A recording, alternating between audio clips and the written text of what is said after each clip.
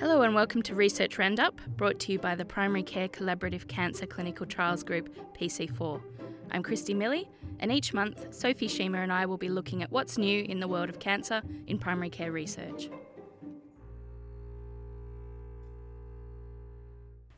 So today we're happy to welcome Professor John Emery and Emily Habgood to this month's episode of Research Roundup. Professor Emery is the Herman Professor of Primary Care Cancer Research and Director of PC4. And Emily was the Victorian Study Coordinator for the CHEST trial, which we will be discussing today. Welcome, John and Emily. Thank you.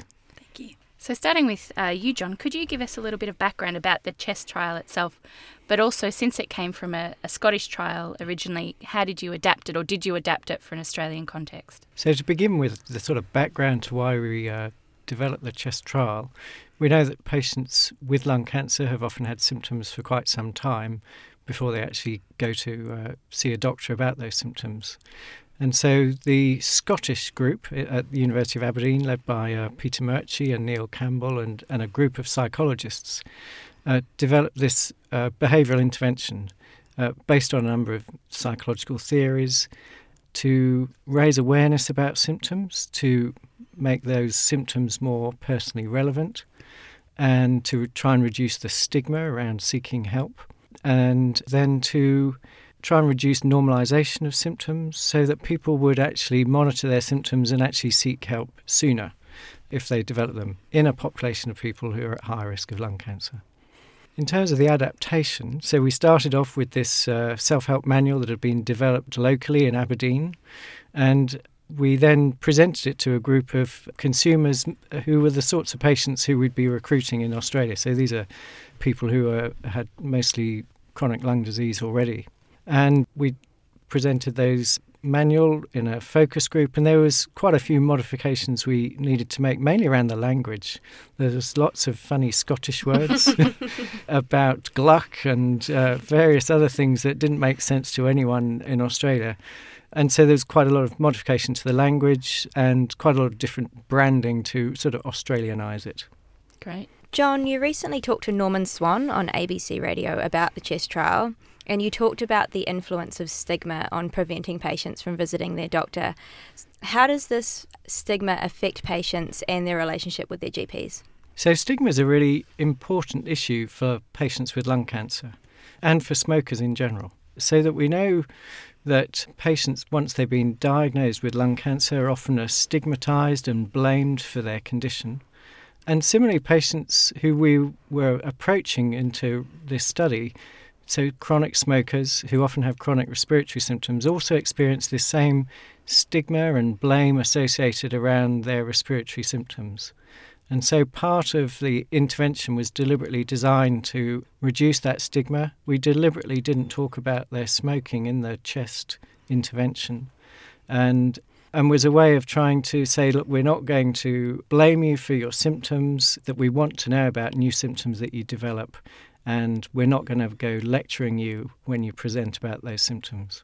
And Emily, we're very lucky to have you in the podcast today. We don't often get a study coordinator to come in.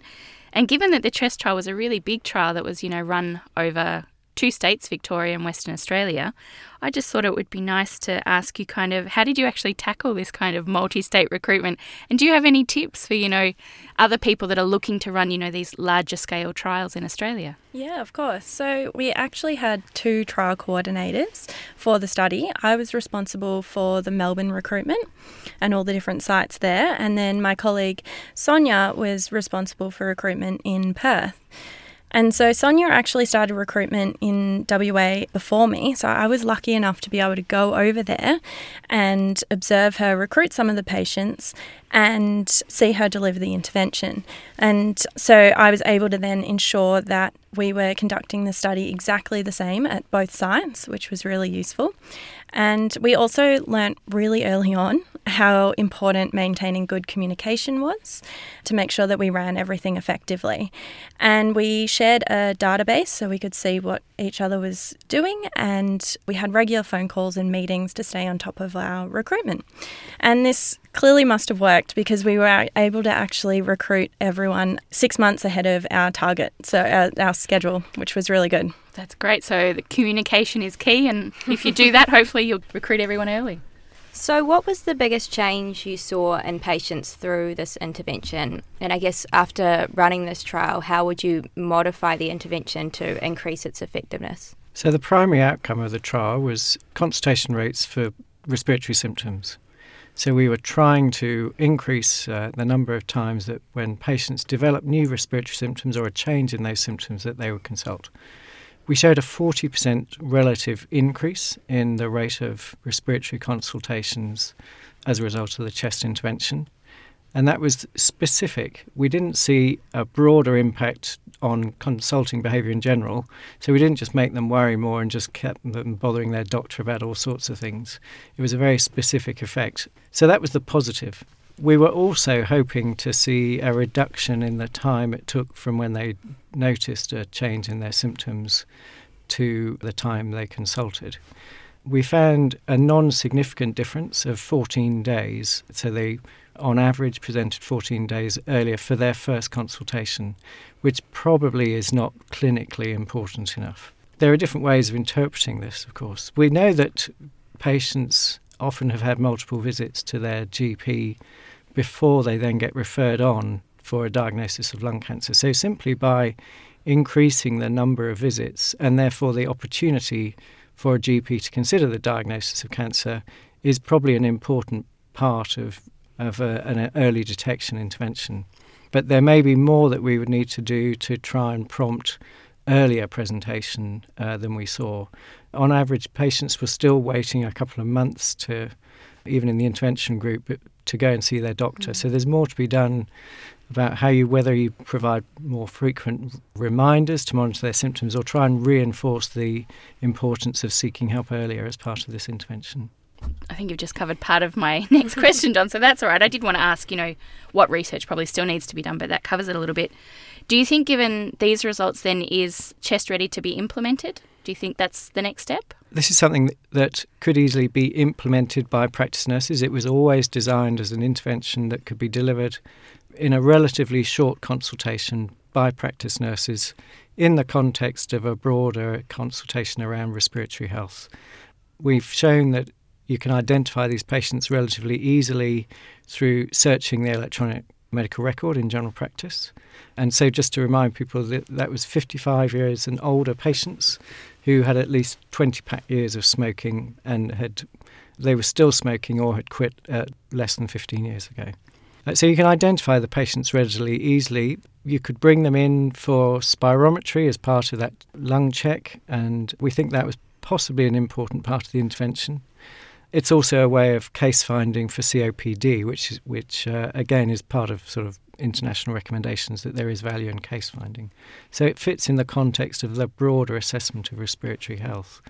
And then you could reinforce again the benefits of early detection and symptom monitoring. In the future, you might also start to be considering eligibility of patients like this who might ultimately be offered CT as part of a lung screening programme, but that's some way off within Australia at least. But internationally, CT screening is gradually being implemented in a number of countries as an alternative strategy for earlier detection of lung cancer. In Australia, I think it could be implemented pretty much as is within the context of that sort of broader assessment of respiratory health. Okay. And finishing up, where can we both find you next, or where are you promoting your research next, I suppose? So anyone who's interested in the CHEST trial, it's available as an open access paper in Thorax, and I'll be presenting more detailed findings as well at the PC4 Symposium in April in Melbourne. Wonderful. Good plug, John. Thank you. And Emily, where will you be? Yes, I'm also hoping to be presenting at the PC4 Symposium of my PhD results. What are you studying in your PhD? Early diagnosis of melanoma. Oh, wonderful. I'm sure there's lots of people that want to hear about that too. Thank you both for your time today, John and Emily. Thank you. Thanks. Thanks for downloading Research Roundup produced by PC4. You can access the articles and other information in our show notes. Do let us know what you think about this episode by emailing info@pc4tg.com.au or keep in touch via Twitter, where you'll find us at PC4TG. Don't forget to visit PC4's website, pc4tg.com.au.